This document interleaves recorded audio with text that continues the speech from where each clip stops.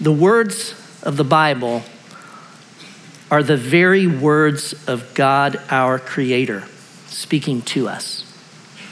They are completely truthful. They are pure. They are powerful. And they are wise and righteous. We should read these words with reverence and awe, and with joy and delight. Through these words, God gives us eternal life and daily nourishes our spiritual lives. When we come to the Bible and we are here to study this word, we're not in an English lit class coming to a classic piece of literature. We are hearing the very words of God, the God who spoke all things into being, sustains all things by the word of his power, all things visible, invisible, animate, inanimate. He is over all. In the incarnate word, the Lord Jesus Christ, all things hold together. This is this word that we hear. And so it puts us in a posture of humility, and that's why I had us read that. And that's the posture we need. We don't stand over this word, you all. We submit ourselves under this word. And we need this reminder because as we begin this study of Philippians, this short little letter is going to prick our pride, our self-centeredness, our myopic focus on our rights and privileges. You know, one might think this, by the way, and this is an appropriate title, we've titled this study, An Invitation to Joy, and it is. But you would kind of hear that and you might go, this is gonna be really warm and fuzzy. Well, it's not. It's gonna be prickly and difficult and hard to hear. Having warned you, okay, this is what's coming, let me encourage you, because if we accept this Philippians invitation to joy as a habit of the heart, I will assure you of this, you will have a steadfastness that stands when the world's crumbling around you. You're gonna find yourself truly with an anchor of hope that's anchored in such a way, no storm in life can pull that anchor out. And you will experience a fullness in the deepest longings of your heart that nothing on the planet can give. Trust me, it's gonna hurt at times, be hard, but this is the invitation to joy, because Philippians is going to biblically define the nature of joy and the pathway to joy.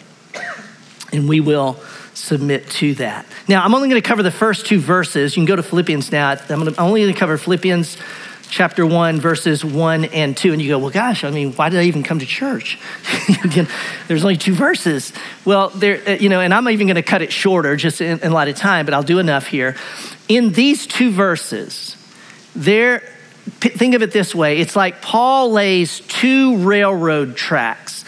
There are two truths that we will gain right out of just these first two verses, upon which the whole letter rests. And I'm not exaggerating when I say this. Your whole journey of faith, if you're going to follow Jesus, then these two rails must be in place. Remove one, or if one's out of whack, I'm telling you, you will struggle in your faith. It's so foundational, and I'm going to get to that in just a moment. Now, another reason I'm only covering two verses is because when we study a book of the Bible, as we do, this is, by the way, we're starting today. We won't finish Philippians until the 1st of February. Now, we're gonna have 4 weeks in there for Advent, but it's about 20 weeks that we will study this. We go verse by verse. But when we do that, and this is the way we teach, it's always about the context within which this letter lies. And it's about the context within which these few verses are residing. And so honestly, if we're going to understand Philippians, we've got to understand just a smidge at least of the background story of the church that received this letter. So with that, I'm actually going to have you turn to the book of Acts. The book of Acts. Just after the Gospel of John, the book of Acts, I want you to turn to Acts chapter 16. Y'all, this is the planting of the church at Philippi. We're going to pick up the story in Paul's second missionary journey. So just picture Paul made a journey and he planted churches and encouraged people, came back to Jerusalem, and now he's going on a second trip. He's going to revisit all these. I'm going to pick up the story right here in verse 10 of chapter 16. Acts chapter 16, and I'm going to pick it up after chapter 16, pick it up in verse 6. And they went through the region of Phrygia and Galatia, having been forbidden by the Holy Spirit to speak the word in Asia. So they're on the move. And when they had come up to Mysia, they attempted to go into Bithynia, but the Spirit of Jesus did not allow them. They're on the move. They're trying to go. So passing by Mysia, they went down to Troas, and a vision appeared to Paul in the night. A man of Macedonia was standing there, urging him and saying, "Come over to Macedonia and help us." And when Paul had seen the vision, immediately we sought to go into Macedonia, concluding that God had called us to preach the gospel to them. So setting sail from Troas, we made a direct voyage to Samothrace, and the following day to Neapolis, and here we go, and from there to Philippi. So what kind of town is Philippi? Which is a leading city in the district of Macedonia, key phrase, and a Roman colony. We remained in this city some days, and on the Sabbath day, we went outside the gate to the riverside where we supposed there was a place of prayer. We sat down and spoke to the women who had come together. One who heard us was a woman named Lydia from the city of Thyatira, a seller of purple goods, very, very expensive goods, who was a worshiper of God. The Lord opened her heart to pay attention to what was said by Paul. And after she was baptized and her household as well, she urged us, saying, "If you have judged me to be faithful to the Lord, come to my house and stay." And she prevailed upon us. That is the planting of the church at Philippi. How about this? Under the law of Moses, it took 10 men to form a community of faith. Under the gospel of Christ, one woman in this church is planted. What's the first response of a heart that has come to the gospel and believed in Christ? We see it in her. Stay at my house. How about the heart of generosity in Lydia? Now, I mentioned the important point, it's a Roman colony. I say that because there's much in this story that, and I'll just come back to it in later times, but the one thing I do want to say here, it's a Roman colony, which means it's Philippi, a long way from Rome, but all the rules and everything and protections of Rome are in place in Philippi, civil laws and all of those things, exemption from certain taxes. It was a place where there was a significant number of retired military, quite frankly, and retired officers and soldiers that got land when they made it a Roman colony. And I grew up in Clarksville, Tennessee, or at least 8th grade on. And I've said this before, but if you're around here, Clarksville's right by Fort Campbell. My dad retired from Fort Campbell. And you know what's around you know what's all over Clarksville?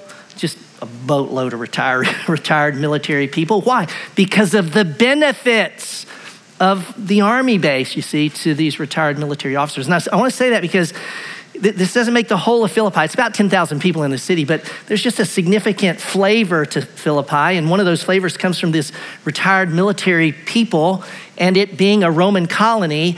And so you got two things going on. You got a group of people in Philippi who are way grateful and loyal to Caesar, to Rome, because they're way away from there, but we got all this good stuff going on because it's a Roman colony. And if I may put it in our own vernacular here, we got a lot of people here who are extremely patriotic in Philippi to Rome. And it'll inform us as we see Paul challenging us to joy. Now, the rest of chapter 16 in Acts, I'm just going to hit it just like this really quick because these things are important. We'll come back to later. So Paul stays. This church is going. Started with Lydia and her family. And Paul, as they would walk through Philippi, they would always pass this girl, slave girl, who was a fortune teller. And every time that they walked by her, she would yell to everybody, hey, these guys are men from God who are coming here to tell you how to be saved. Like literally, she yelled it, and it bugged Paul. And so Paul one day just says, come out of her, and the demon comes out. Now, she's a slave. Do you know how her owners made their living? Her fortune telling. She's no longer a fortune teller. And so they're upset. And this domino effect goes, they get so mad at Paul and Silas, they grab them, they take them to the authorities and say, look, these guys are doing things not the way we Romans do them. Unjustly accused, clothes torn off, beaten with rods, and thrown in jail. There's your church planting course, right? In a sense, in a real way. This is how they planted this church. And so then the jailer, that night, what do they do when they get thrown in jail unjustly? Not what I would do. They sing. That'd be Carl in jail, not me, right? Carl would sing. They sing, the earth shakes, the jail doors open, the jailer comes out and says, I'm dead. This will be the biggest jailbreak in Roman history. Take out my sword. I'm getting ready, just kill himself. And Paul says, oh, whoa, wait. There's only one person being set free today. You, not all of us prisoners. The guy comes to faith in Christ. His family comes to faith in Christ. It's unbelievable. Now there you have the church at Philippi. In that moment, here's this little church. 10 years removed, Paul writes back to that little gathering 10 years later. That's the book of Philippians. Notice the first two verses. Philippians chapter 1, verses 1 and 2. Paul and Timothy, servants of Christ Jesus, to all the saints in Christ Jesus who were at Philippi, with the overseers and deacons, grace to you and peace from God our Father and the Lord Jesus Christ. This is a very traditional introduction to a letter. The book is a letter. This is how they wrote letters back then. I'm the author, you're the recipients, here's a blessing. So this is very, very, very traditional. We do note, I'll note this, that in the time that Paul has been away, no surprise, do you notice that church, they were just meeting in a house. And that suddenly there's overseers. Well, that's translated elsewhere, elders. It's under a plurality of elders. There are those who are called deacons, those who serve. So there's some structure and organization. How about that within this little church? And I'm not exaggerating when I say this, y'all. 25 years ago, this church started kind of like that. And we sit today in where we are. I said earlier that he gives two truths upon which all of Philippians and all of the Christian life rides and rests upon. I'm gonna take us into those truths. And may I say, we will come back to these over and over because this is the Christian life. Let's talk about the two things that he mentions. We'll camp there. If you want to kind of throw icy water maybe on a warm conversation or create a tremendous amount of awkwardness in a setting, bring up the word identity. And I mean it. It's kind of like, ooh, man, where are we going with identity? And that's kind of in our day. And what I want you to know is that it's a very important word. Identity. Who am I? Who are you? Who's a human being, et cetera. While we may kind of, get a little antsy around it, my goodness, it's biblical. May I say, from Genesis all the way to Revelation, let me tell you the story of the Bible. God says, this is who I am. This is what I'm doing. This is how I'm doing it. And this is why I'm doing it. That's the story of the Bible. God's identity. Who is he? Let me go back through the story of the Bible again. It's this: God telling us who we are, why we're here, what we're to do, and how we're to do it. That's the story of the Bible. God defining who we are. This is where we go. This is that part I said earlier. We submit to these words of God to define who we are. I can define your identity. Now I'm going to say this because some of you online or in there, maybe you've not put your trust in Christ. May I say it even stronger in the sense of Maybe you're not following Christ. And I'm telling you that the Christian life is a life of following Jesus with your whole heart. That's the Christian life. It's not just, I believed. No, it's following Jesus with your whole heart. And if you're not following Jesus with your whole heart, then this wouldn't apply to you. But if you've trusted Christ and you're a Christian born again, then these two words, may I say, define you. It's the two words that Paul uses. He uses it first of he and Timothy, and then he speaks to the Philippians. You're a servant and you're a saint. Now, there's other ways you could say, well, I'm a child of God. I'm this. Yes, there's all those things, but all of those things would flow out of this. You're a servant and you're a saint. Is everybody with me? It's like those are the two rails of the identity of one following Jesus. And I want to just briefly, unpack those two words for us because the implications are profound. I'm going to start with servants of Christ Jesus. Now, I totally bumbled this in the first service, so I'm going to try and get this straight in the first one so we get this clear. Look at verse 1. It says, Paul and Timothy, servants of Christ Jesus. The translation there is servants of Christ Jesus. It's the same way in the NIV and some others. The word for servants in Greek is diakonos. That's the word for servant. It's you're in the service of others. And that Greek word diakonos, that's the word used where it says overseers and deacons, overseers and diakonos. Paul doesn't use diakonos there, and I'm not sure why the ESV chose servants, because the word is doulos. Okay, so he says Paul and Timothy, doulos. That's not translated servant, y'all. It's translated slave. Paul and Timothy, slaves of Christ Jesus. And when I just say that, I know, boy, in our day, you talk about slavery and we get these images and it's like, golly, it's just the horrendousness of what slavery has done and produced. Slavery and slaves in our own culture, in our own founding and cultural history, right? It's just like, woo, Lloyd, that word. Well, let me say this, and with a sensitivity to that our responsibility as students of the Bible is not to read these words and get to the right word, because the right word here is slave, and get to the right word and hear it and respond to it with a 21st century mindset. See, what do we do when we study our Bible? We go, okay, we got to first, before we ever understand what it means, we got to get in here and go, what did the original audience, Lydia, she's still there. Maybe the slave girl's there. Perhaps the jailer and his family, his kids are 10 years older. What did they hear when Paul said, Paul and Timothy, doulos of Christ Jesus? Let me tell you what they heard. They heard slave. And what the emphasis that they heard in that day, and I don't have time to go into all of the cultural, slavery in those days, but let me tell you what they heard, what that word communicated to them. It communicated to them, oh, that's someone who's owned by someone else. Now, I know that freaks us out, but that's what it was. So that's what they heard. Do you hear what I'm saying? They heard, Paul's talking about someone who belongs to someone else.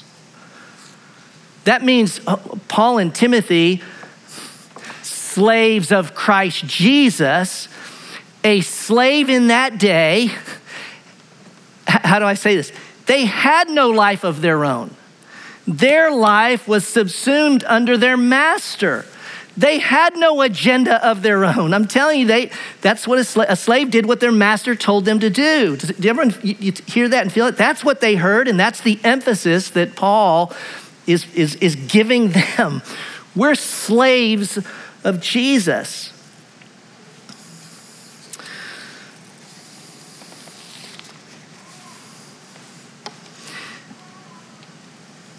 When we get to chapter 2, verse 7, it's going to say of Jesus, as he emptied himself, you know what it's going to say about him?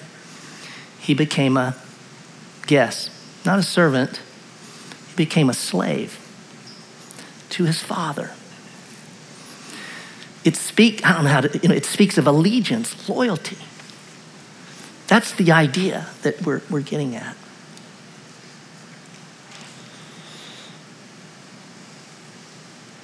There's just these images there. I've got images in my mind or whatnot, but let me just say this, if we get this correctly. If you are a follower of Jesus, you have no rights. You know, today, we just talk about no one's going to tell me, we speak about our personal rights. And look, I'm an American citizen. I'm glad I'm here. What amazing privileges we have. But here's what Paul's going to take us to in Philippians. You're a citizen of the kingdom of God. That preempts your American citizenry if you're a follower of Jesus. And so when we begin to say, my rights, I'm telling you, if you don't know Christ, I get it. But if you know Christ, you're out of bounds. You've missed it. You have no rights. Been bought with a price.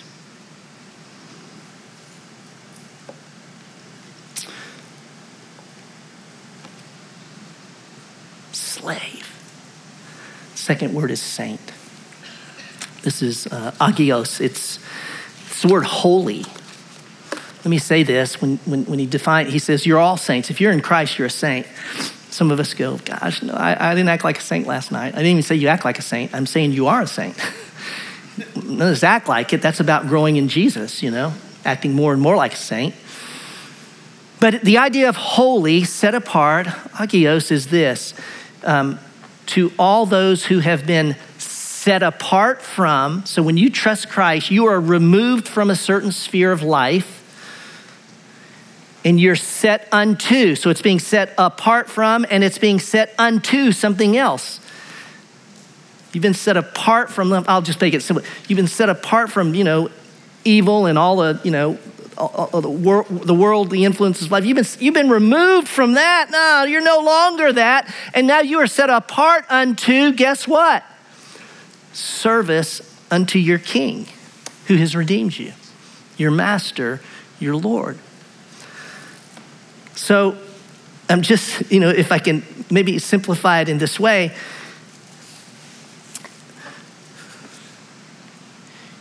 you are a slave and a saint. And you go, they don't go together. They don't work. It is a paradox of faith. That this is not what your friends will tell you. This is not what the world will tell you. This is what God's word will tell us. You're a slave and a saint. Now here's the crazy paradox of this, and hold this. You are a slave. You have no rights because you're a slave to Christ and his agenda and all he wants for you. You have no rights. You're a saint. You have every right of another kingdom. How about that? I have no rights. I have all the rights of the kingdom of God. Your faith, your life and mine go on those rails. It's fundamental to our journey of faith. Rob and I, throughout our time, we're gonna end our messages. We always talk about you got to apply the text. You can't just walk out of here and go, "That was really interesting." That's not what we do with the Word of God. We come to it, we submit ourselves to it, and we say, if we understand this, then this is what faith would do. This is what it would do. This is what it would act. This is what it would choose. So every week, we're going to give you an invitation to joy. Okay, an invitation to joy. Now, here's what I said, and I said it earlier. It's going to be like, some of you aren't going to want to accept the invitation. You know what I'm saying? It's like, here's an invitation to joy, and you're going to read it and go, I don't think I'm going to go there. Y'all can do that without me. But it's an invitation to joy. And here's the invitation to joy today. I'm going to put this screen up, and I never like to put yes, no questions because it's just too easy. But this one's not easy if you answer it honestly. But I'm going to let you sit with it. Will you choose and trust to live as a slave and saint of Jesus? However yeah, it's a yes, no. I guess you can go maybe, or you might say, I got to think about it. Will you? If you will, then I trust the Spirit is going to show you this week, literally, before the day is over. Before the day is over, you're going to have an opportunity to go, I really want, but I'm a slave of Jesus. And you know what I'm saying? You're going to get that before the day is over. And you may find yourself maybe in a place where, you know what, you have to come back and go, that was so not Christ-like. But the truth of the matter is, in Christ, I'm a saint. I'm set apart. Let me invite you to stand together.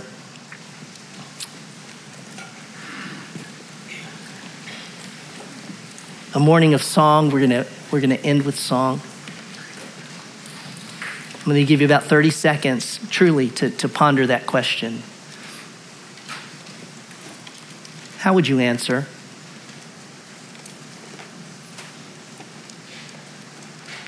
How would you answer? Will you trust that you are a slave and saint?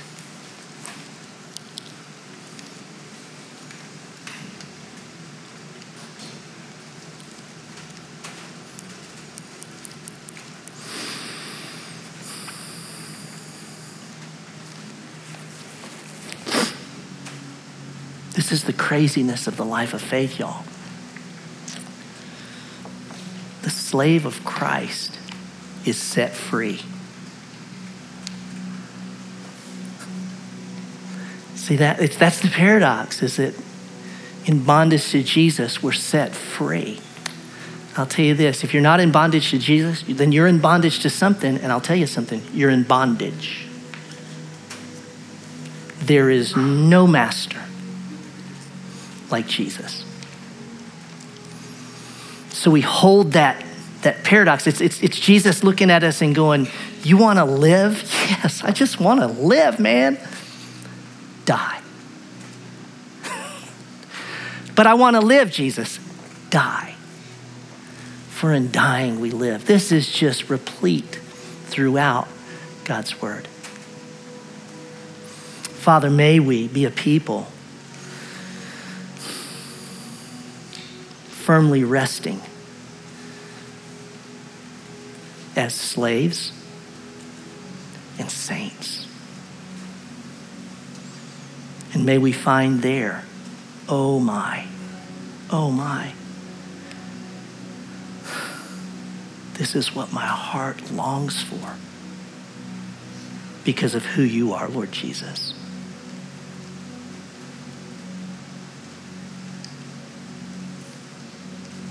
Let our voices affirm it. Amen.